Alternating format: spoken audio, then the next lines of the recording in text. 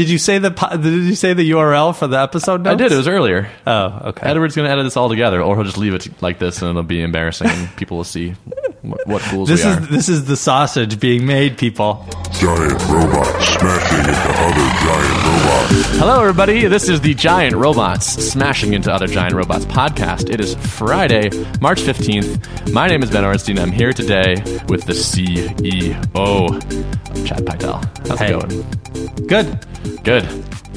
So, stuff. This is I'm entering the multiple guest or multiple. You have now actually been on the podcast more than anybody else. Really? Are you at 3? Oh, actually, Joe. No, Joe has me beat. Yeah, Joe's got you beat. Well, the C level of Thoughtbot is well represented in the podcast. We wouldn't have it any other way. This is how we talk to the people, to the plebes. I don't know. Are we still whatever? I don't know if this is content or not. Edward, you decide if this is interesting. So I went to Five Guys the other day, right? And we were talking about this, and they have a crazy process. Like the throughput they get of total burgers per hour is totally insane during the lunch rush. And I said to you, half joking, like, "Oh, we should totally get some Five Guys person on the podcast." And actually, we're going to try to do that. Yeah, I haven't had a chance to work on it, but you started it. Yeah, so I tweeted at them, and they responded with an email address, and I sent an email, and we'll see. I would love that. Yeah, I think there are probably actually a lot of interesting like business processy people that we could have on. Yeah, that would be appealingly. I don't think smart. so. I was thinking about it. I'm not sure that every Five Guys has that same process, because I went to a Five Guys like in the middle, like, you know, some city I was in at a conference or something like that. Yeah. And it was clearly not set up the same way. It's just like a counter with one guy making some burgers behind it. And it wasn't in a place where I would expect that there would be a huge lunch rush. Interesting. So I would have thought with like a franchise like that, that's like half the value. Yeah. It's like the processes are. And maybe I just didn't see it. Maybe it's, you know, maybe I misunderstood it. Hey, you got your burger though, right? I did, and it was delicious. I was going to say something, not that it wasn't good, but if we want them on the show, we have to be really nice. That's right. It was the best burger I ever had. There you go. You should really come on our podcast and talk about your process. You really should. I'm actually interested. This is the first organization that would give us a representative, and so I'm wondering if they're going to have all kinds of like marketing demands. Like, we want to know the questions, we want final sign off, we want to hear the editing, blah blah blah, and we're just going to say no, right? Because that's what we do. Right. People always want the questions. Yeah. But we don't give them. We have a new page now, though, that sets expectations. Is that out? Oh, yeah, it is. Oh, nice. It's just it's a public backpack page, but it's just so you're going to be a guest on the Thoughtbot podcast. And number one's like, no, you can't have the questions. I'm just going to talk to you.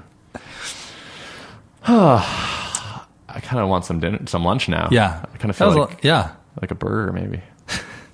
Sounds good. Sort of cow product between bread. So how are you today? I'm good. Yeah, happy Friday.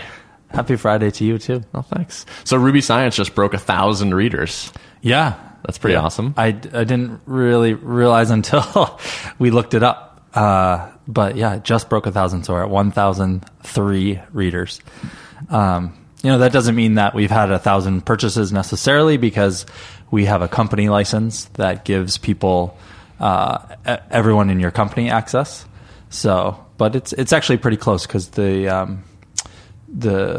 percentage of company purchases, I think, is like 5%, something like that. Yeah, so I've been doing a fair amount of pull reviewing for this. So I've had some free time the last couple of weeks, and it's pretty awesome. Like I've wanted the chance to copy Joe Ferris's brain for a while, right? And that's kind of what's happening. Yeah, I sort of, you know, I don't want to.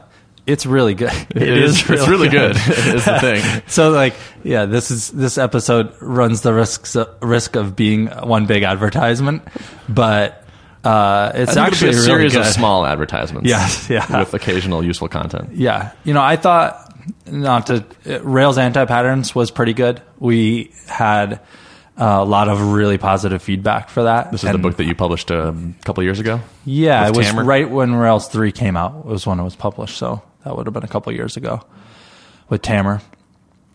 And that was really positively received. I thought it was very good. I think this is better. It's a different kind of book. You know, the Rails Anti-Patterns was saying, here's some common things we see done wrong, and here's how you would fix it. And it was very pragmatic. This tends to be a little bit more theoretical, but is still, I think, just the right amount of pragmatism. Yeah, Practicality. Yeah, and I think the format is cool because it's broken down into sections, and one of them is smells. So it's like, just first, here's how you identify that there may be problems with code, and here are the implications that you should consider if you notice this smell. Yeah. And then there's also a solutions section, which is, okay, you've identified that this is a smell, and it's a smell you want to fix. Here's how you actually take the steps. Yeah. And the nice thing is there's real code behind it. Right. So there's basically in parallel. So Joe has been developing this application, and then he'll add a feature and sort of intentionally introduce a smell, and then talk about the smell, and then do the refactoring. And so you can watch the smell develop through the commits, and also watch it get fixed and refactored away. Yeah. And a lot of it comes from the actual work that we've done in the past.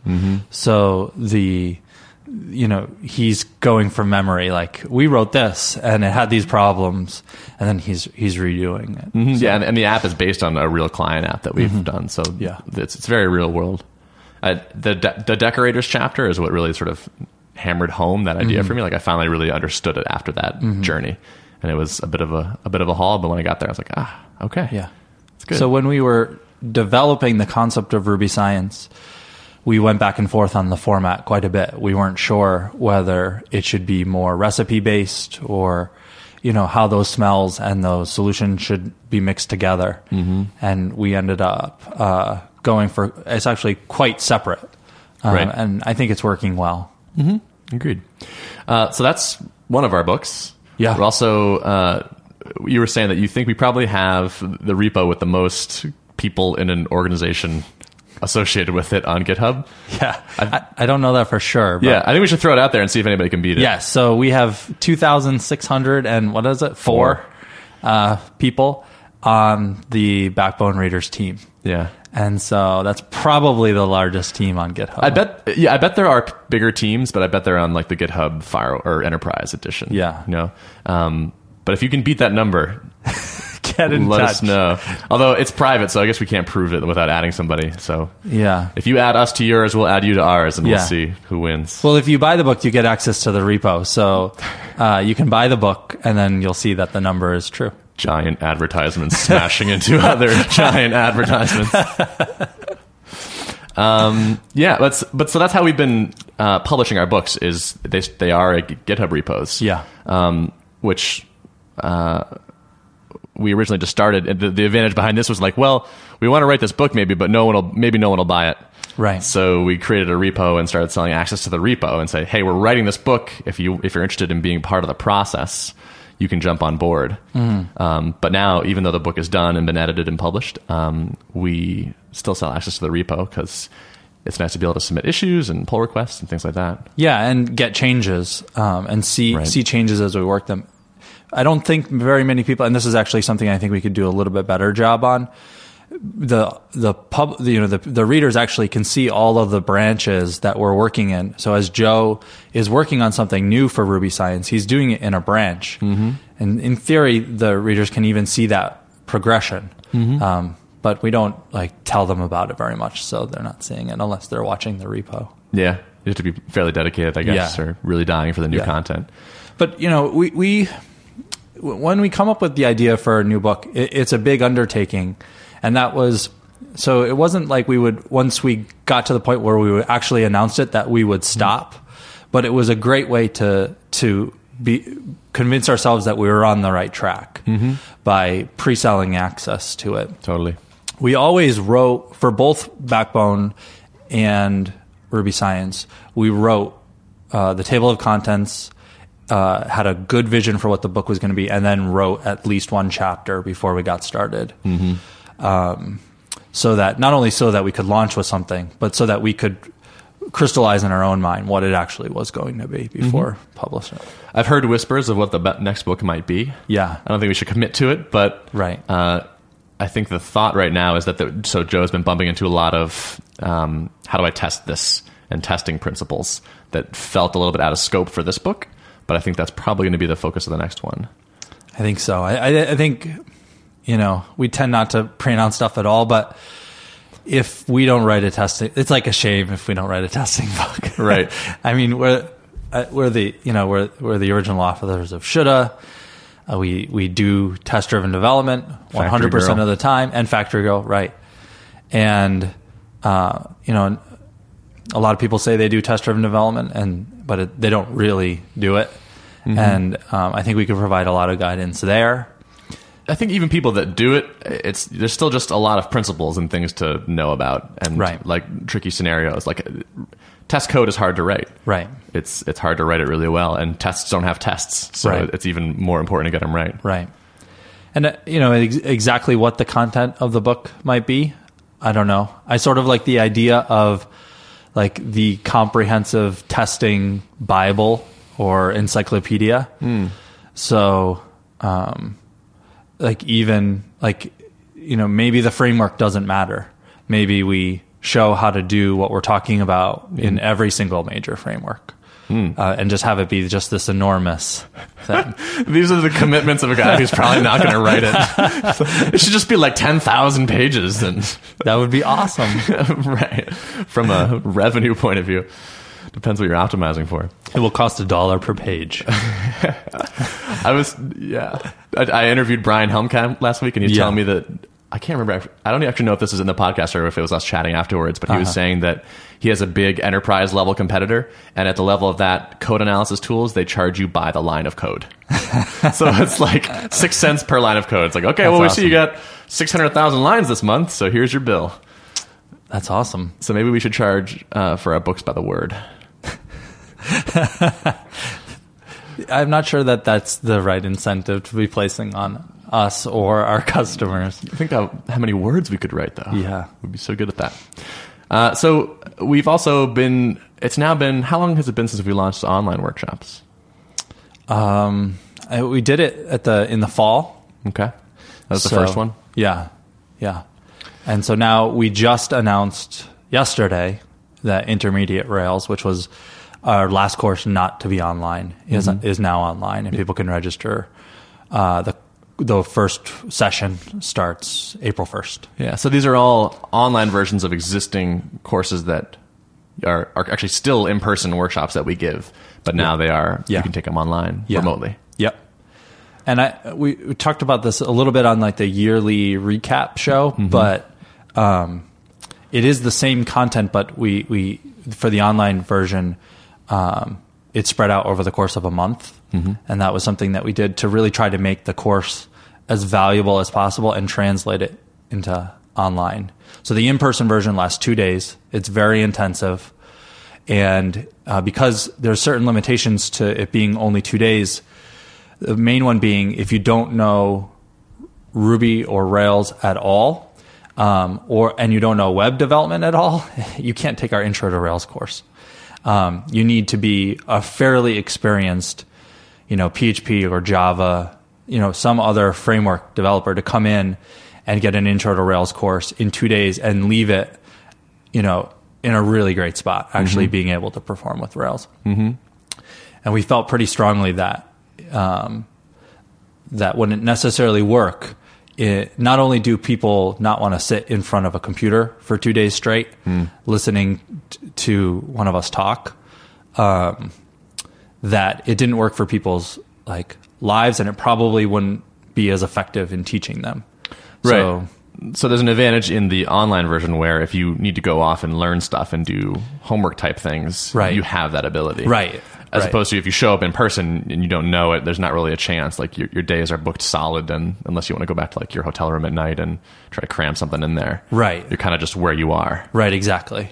Yeah. And so it's a huge advantage, even though it's the same core content, it is a big advantage to the online version, I think. And that was kind of a cool surprise to me, because at first I was thinking, how are we going to do these online workshops and have them be as good as the in-person? But I think it actually has turned into a bit of a strength. There can be substantial advantages to doing them that way. Right.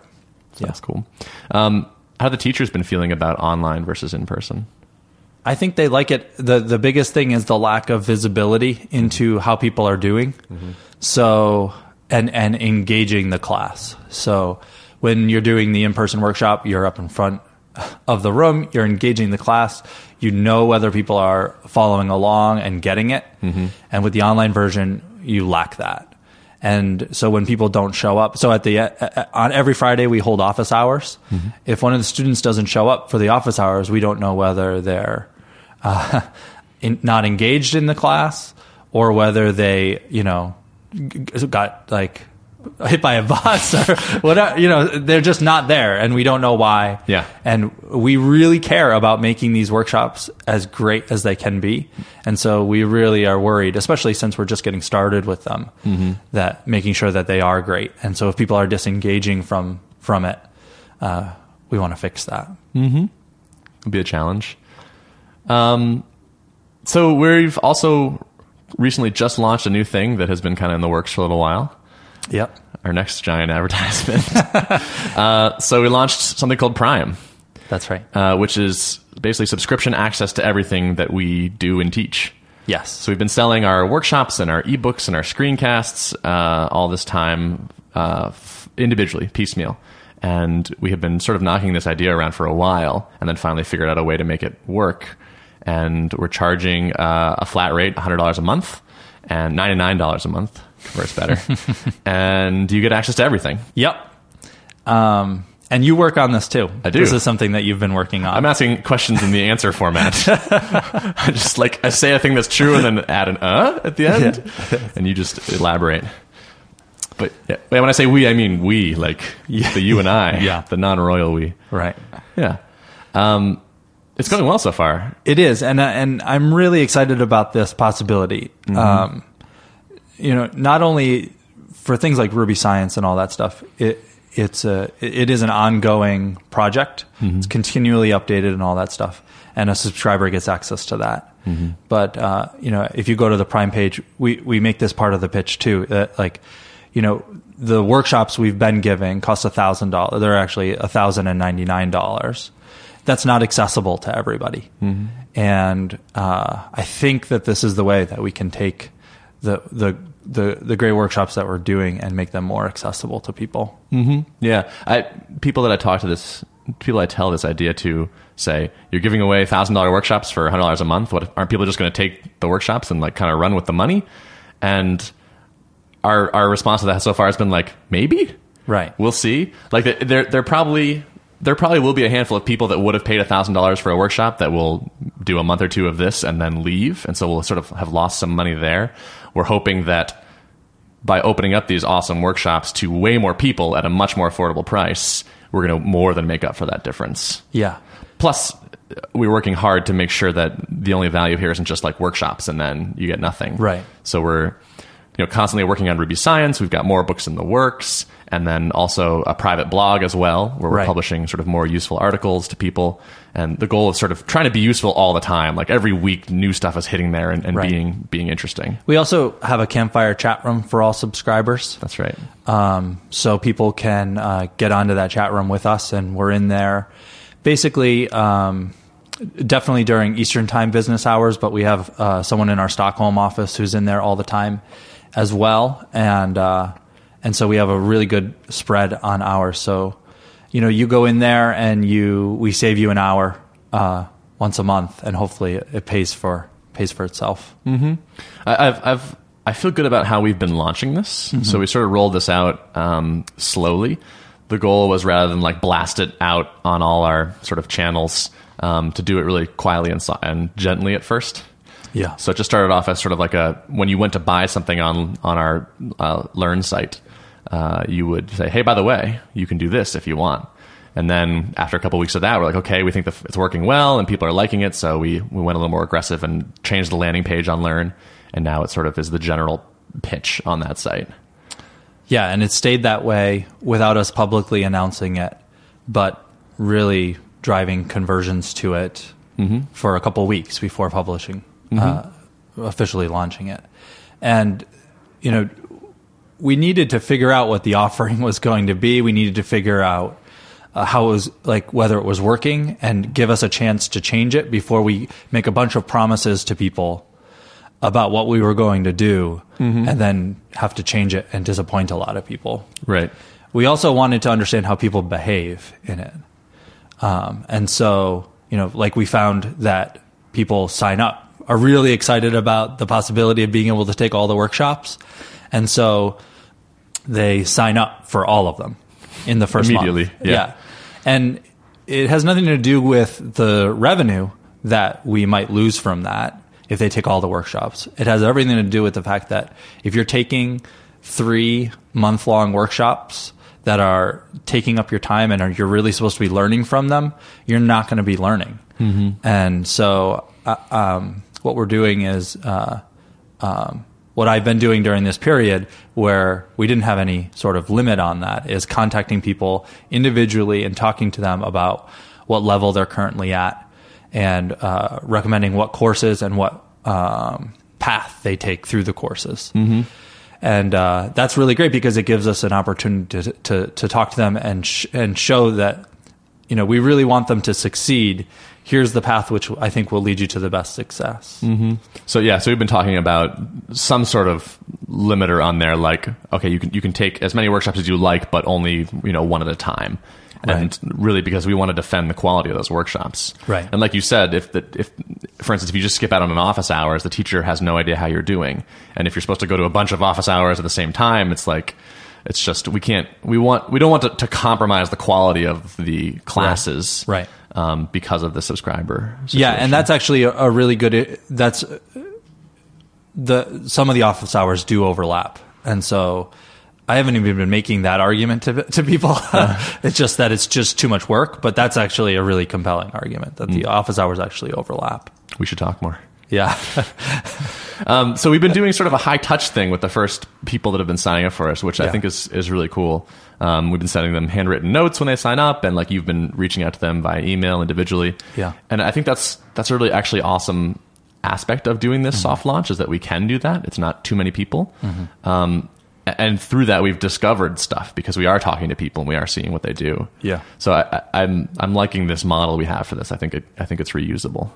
Yeah, I think so too. The notes are nice when we're including some stickers along with that note, because and what I'm saying when I write the note is, we're here to help you. You have to engage. You have to ask questions. And I'm hoping that getting a handwritten note from us saying like, don't hesitate to ask us questions is going to help people get the most out of this. So we're pretty close to doing the full Big Bang launch on like the blog and the Twitter and all that. Yeah. We have a couple more things a couple features we want to get in there. Right. In fact, by the time this airs, we hope to have done it. So all right. That's why it's a little awkward to be talking about it beforehand. We're speaking to you from the past, Yeah. and hopefully in your reality, this has shipped and you've heard about it from the mountains. Right. Us calling about it from the mountaintops. Also, going back to the soft launch thing, the first couple of weeks when we launched, we were missing certain key features, one of which was canceling. Right. So it was nice to be able to get it out the door and then sort of catch up and say, okay, we actually need to implement that and this, but for 0.1 to get it out, we can just punt on a bunch of these things. Yeah. Another nice advantage. So we've also had some changes to Apprentice.io. That's right. It's focusing a little more on a different audience or a subset of an audience. Yeah, what we found with Apprentice.io is that it has one fundamental problem that would require a lot of effort to solve, which is it doesn't scale very well. So it's a one-to-one mentorship program. We have one apprentice and we have one developer who they work very closely with, pairing, or designer, pairing with, and the mentor guides their learning. And so last year, the first full year of Apprentice.io being an external program that we were sort of pitching as a thing in itself, we took 25 apprentices and the apprenticeship lasts 3 months. And so we had, that's an enormous number. We went from 4 to 20 in Boston. So that's a big number, big increase.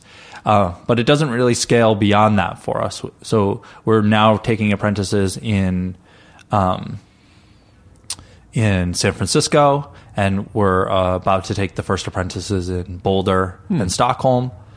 But beyond that, it's just a one-to-one thing. And if we want the program to be the most effective for the most amount of people, we really felt like it was time to figure out who exactly was the best person to be in Apprentice.io. So when we first started, we were taking a lot of people who were almost entirely new to programming, but we felt that they had a lot of potential and they had demonstrated that they actually cared and had the passion to really excel.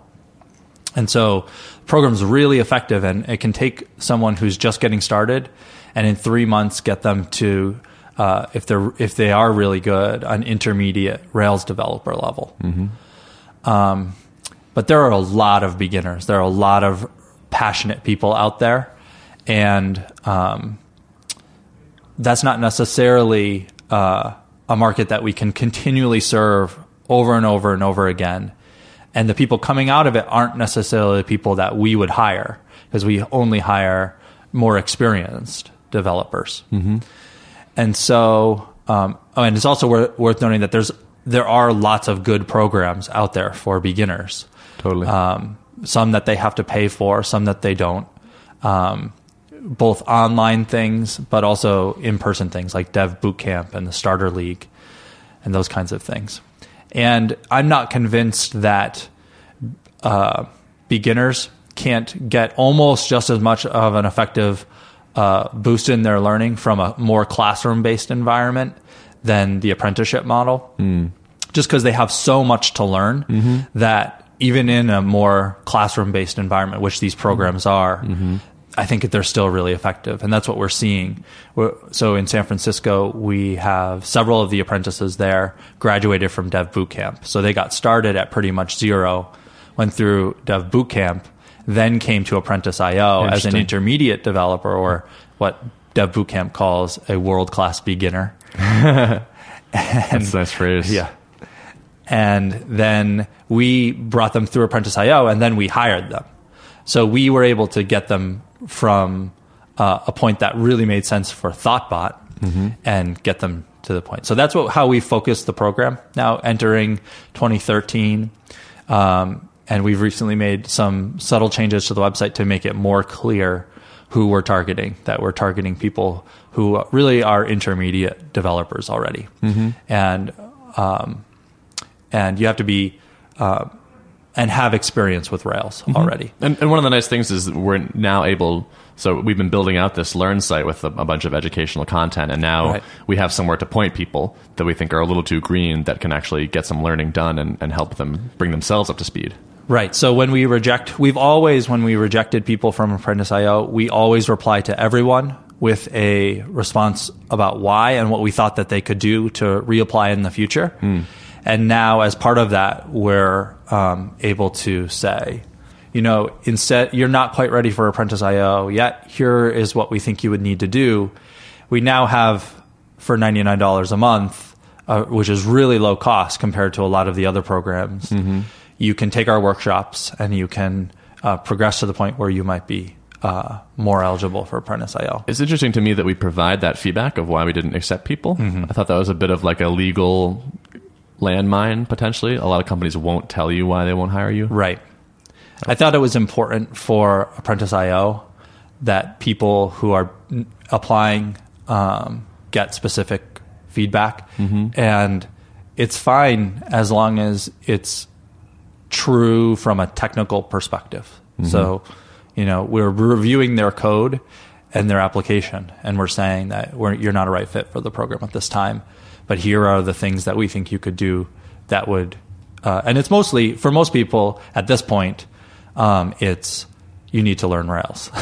you need to show us code that demonstrates that you have a certain skill level with Rails, and the code that we looked at doesn't do that. It's interesting to me as well how much of sort of like a farm team Apprentice.io has become. Like we've hired a lot of our apprentices. Yeah. And I feel like in the beginning the vision was like, oh, we'll sort of help other companies hire these people and maybe get some commission or something like that. Right. But it's become a lot more of a recruiting, like a slower recruiting tool for us. Yeah, a really important one. And it wasn't the intention, but as we've talked about before, we made the decision to grow last year. And so it was actually really well timed, because we really wouldn't have been able to add the number of people to the team had we not had training as a fundamental part of our hiring process through Apprentice.io. Yeah. It's interesting that you say that. You and I were talking yesterday about, jokingly, but sort of kind of only half jokingly, about how we need to rent out the floor beneath us as like a recording studio kind of thing. Right. And it honestly feels like we're becoming more and more of a training and publishing company. Like that arm is getting larger and stronger. Yeah. Realistically, it is, but the rest of our business is also growing. Yeah. So as a proportion. Yeah. And actually the consulting business is growing faster than the education business at this point. Well, we'll catch them. So, yeah. I'm going to start sabotaging client projects. Yeah, all that has changed with Prime. Yeah, right. We'll see. We have this little graph or this dashboard in the office of like all the stuff that's been selling on Learn, and there's this tiny little sliver for Prime, and it's slowly growing. Yeah. Every time I look, it's a little bigger. So that's exciting. Yeah. Feels good. Yeah. What else is new? What else is in the distant future? So another change that we've made with Apprentice.io is that we're no longer explicitly taking employers onto the website and getting them to promise to pay us a placement fee. So, and the reason why is we just weren't serving that market well. We were hiring a significant portion of the apprentices coming out of the program, and it wasn't even the majority. So we more apprentices left Thoughtbot and went to get other jobs than we hired, but almost none of them ended up at the employers who had agreed to pay a placement fee. And that's because we didn't really care about that. What our primary motivating factor or outcome that we wanted was to get them a great job at a place that they love to work. And so, when it came time to make introductions and do those things, not only were we just talking to everyone we could possibly think might be a good fit, but they were also going out on their own and trying to find a job. And so rather than doing something half-ass, we just don't want to do it at all. We just had the whole asset. Yeah. So we've removed the employers from the website, and we're setting the expectation that any apprentices that we don't hire will still help find a job, but there's no placement fees anymore, because we just weren't getting them. And the other thing is I don't like working hard at things that I am not truly convinced of. Yeah. And so when employers would put up resistance to a placement fee, I just wasn't passionate about trying to convince them otherwise. Right. It's not what our business is. Yeah. It's tough to sell something that you don't actually think is super great. Right. Yeah. Because I didn't actually, what I cared about was getting them a great job. Right. I didn't really care about the placement fee, because especially since we had historical precedents that it wasn't significant for our business. Yeah. Had it started to be significant and employers really latched on to it, I might be singing a different tune. Yeah. I take it as a good sign, though. Like, I like that we have a bit of moral scruples around that, as opposed to just like, this might make more money, let's do it. Right. I think there are actually a fair number of decisions we make that are like that. Right. Like the investment time on Fridays. It's like, if we build 5 days a week of consulting, we'd make more money, right? At least in the short term. But we believe in this model and that it's worth doing, and so even though it costs something, we do it anyway. Yep. I think that wraps things up, Chad. I think maybe we should get back to work. Do you mean this isn't work? It's work for some people. Yeah. This is my playtime. What episode number is this? This is episode 41. 41. So if you would like to access the show notes for this episode, you can go to thoughtbot.com/podcast/41. Today's podcast would have been recorded by Anna Mariola. However, I guess you recorded it. Right. So it's been recorded by Chad Pydell, produced by Chad Pydell, and edited. See, that's lame. Don't do that. Don't do that? Yeah, just say... Today's podcast was recorded by Anna Mariola. No, don't do that. Don't do that either. Just say, I'm Ben Orenstein. This was giant robots smashing another giant robot. Yeah, you think we should change the sign-off? No, yeah, well, it's just that when I'm the one being listed for every single position, You feel like a jerk? Was it like, I don't know, I feel like Mel Brooks or something like that. Okay.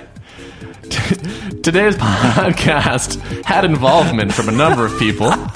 Our team consists of Anna Mariola, Editor Rawl, and Chad Pydell, and myself, Ben Orenstein. Thanks so much for listening.